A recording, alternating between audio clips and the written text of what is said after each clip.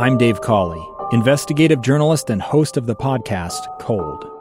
In October of 1985, a woman named Cherie Warren left work at a busy Salt Lake City office to meet her estranged husband at a downtown auto dealership. She never made it home.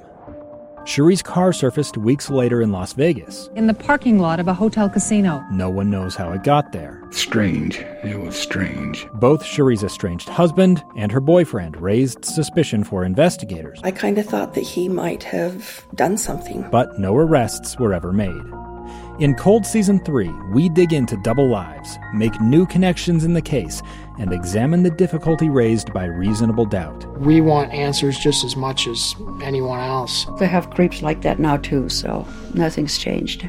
That's the new Cold Season 3, The Search for Cherie, now available anywhere you get your podcasts. Windy out there, huh? Yeah, that's an understatement. Hey, there is much damage throughout the state right now, and I don't have time to joke around about it. We need to get straight to the information at hand. Just a short time ago, received an email from Rocky Mountain Power letting me know that crews are working to restore the power to their customers throughout the state, which has been severed due to these high winds and gusts. Joining me on the line now, Spencer Hall from Rocky Mountain Power. Spencer, how are you? I'm doing good. Really, thank you for having me on. It was just a historic wind event, and it really hit 6 of the states where we serve power. I mean, we had everything from 8 inches of snow in Wyoming to wildfires here, winds in excess of 112 miles per hour. So our crews are working really hard to get it back on, but as many as 2,500 individual outages around the state. And that equates to how many customers out of service? And so about 180,000 customers across Utah, Idaho, and Wyoming. About 170,000 of those are in Utah, mostly from about the point of the mountain up to the top of the state, Logan, Cache Valley, Smithfield area. So pretty much all along that stretch of the Wasatch Front from the point of the mountain all the way up received significant damage. Allow me this ignorant question. There are 2,500 outages. That equates to about 170,000 customers out of service. What's an outage, and how does that relate to the larger number? Right. So if a circuit goes down, so sometimes an outage can affect a whole neighborhood or can affect a whole city or things like that. So we have things affecting transmission as well as distribution.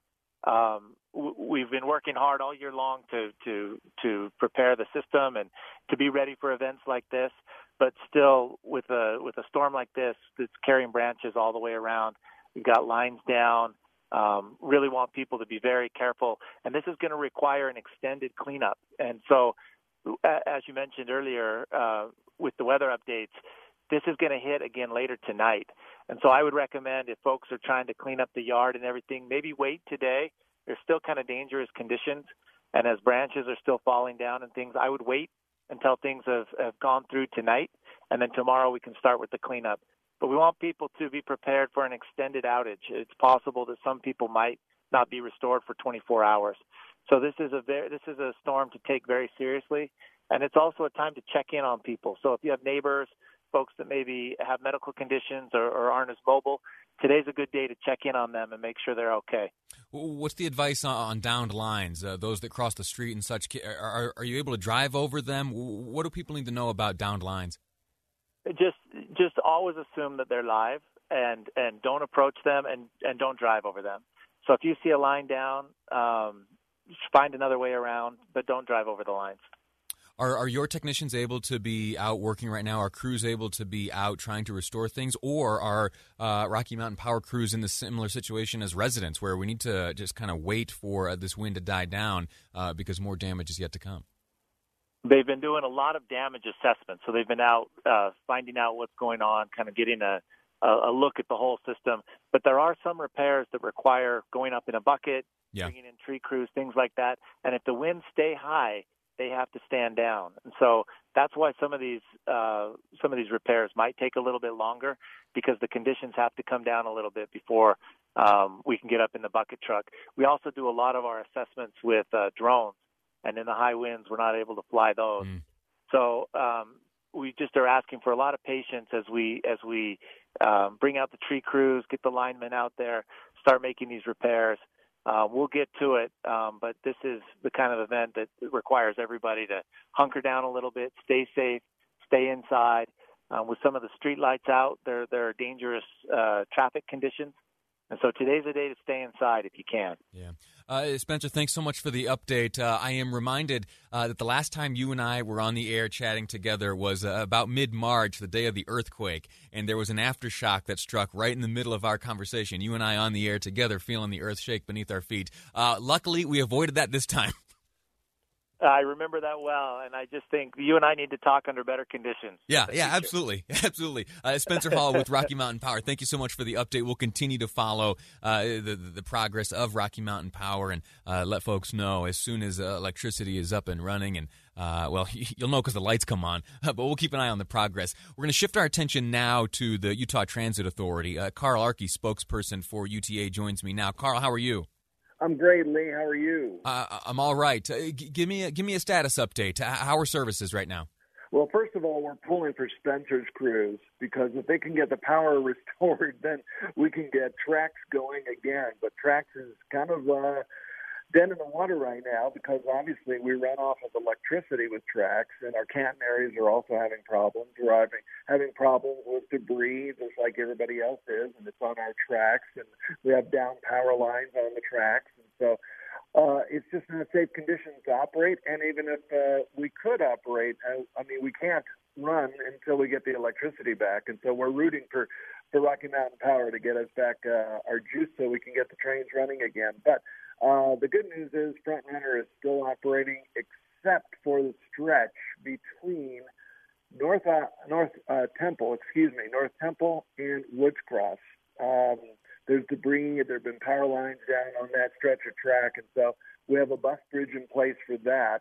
But the rest of Front Runner is running, and I do need to add, though, that we're seeing half-hour to 1-hour delays with Front Runner. So people really do need to check our social media, our Twitter feed, our @RideUTA app that we've got, our Facebook page, and they can call our customer service line as well to find out the status of certain routes and certain trains and certain buses.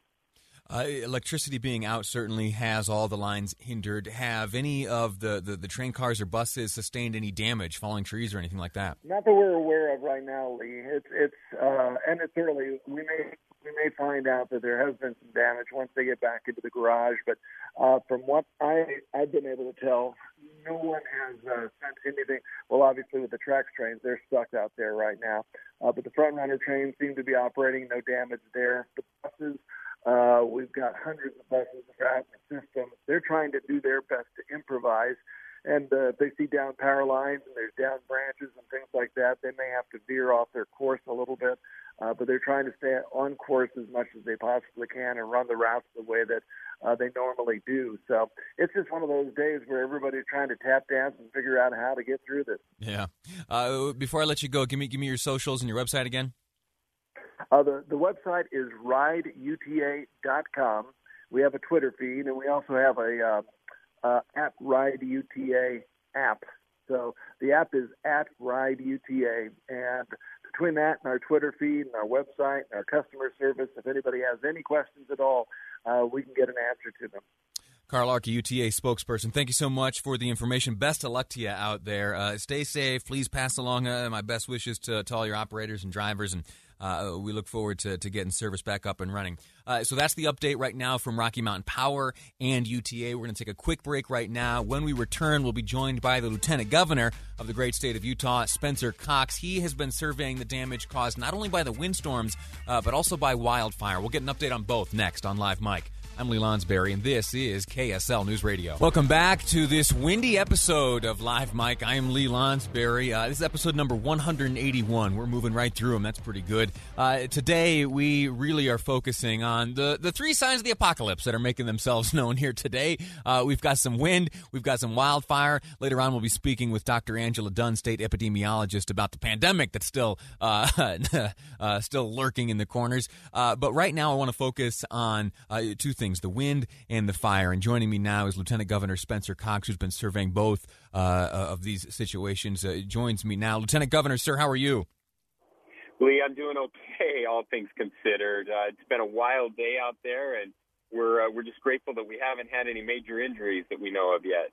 You know what? I had meant to make mention of that to UTA spokesperson Carl Arky, who we spoke to just before the break, that they have none of their drivers, no one has sustained injuries. We got no report from Spencer Hall at Rocky Mountain Power of any injuries to the crews out there. And to the best of my knowledge, informed by the reporters here at KSL, haven't learned of any injuries as a result of this. And I hope that reality holds, and I hope that we don't later on find out that anyone has been injured due to these falling trees. But there are things that we can do to keep ourselves safe. Let's talk wind first. What have you thus far observed?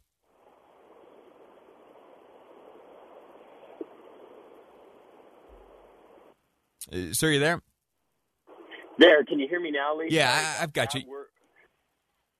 We're out and about. We're actually in Davis County right now, and cell service has been a little choppy. I know the lines are getting overwhelmed with people's power out.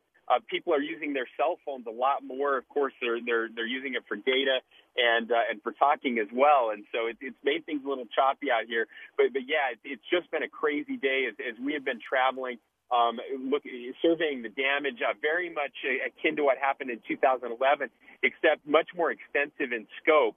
As this extends, Davis County got hit the hardest in 2011, but we're seeing it Box Elder County, Morgan County, Weber County, Salt Lake County. We've just seen tremendous damage, thousands of trees, cars, homes, water lines that are getting pulled up as tree roots come up. It's been an intense day, and unfortunately, we're not done yet. The smart weather people, the meteorologists and such, they tell me that we endured some high winds throughout the morning. We are right now in something, like a relative lull, and that in the evening things will pick up. What can you tell me about state plans looking forward into the afternoon and evening? Yeah, so we're getting as much of the damage assessment done as we can right now, securing things and warning people about tonight. Again, We've seen a lot of the weaker trees that have been pushed over, obviously, but as the sustained winds happen and they'll continue to weaken, that could lead to another dangerous night. What we're asking people to do is don't go out if you don't have to. Be safe, and the cleanup can wait. Most of the cleanup can wait until tomorrow. That tomorrow we're going to have Utahns out by the thousands. And two out, cutting, chopping up trees, getting them out of the yards, and helping people. Now, I'll tell you, I'm actually on Legacy Parkway right now, and we've had 45 semis blow over,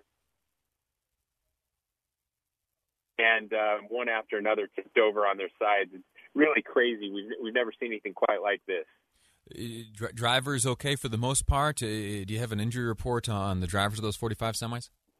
Yeah, we've had some that have been transported to the hospital. Some minor injuries, nothing really serious. Nobody's lost their life as far as we know. But most of them have been able to walk away. What can you tell us about the scope of state resources being deployed to combat this today?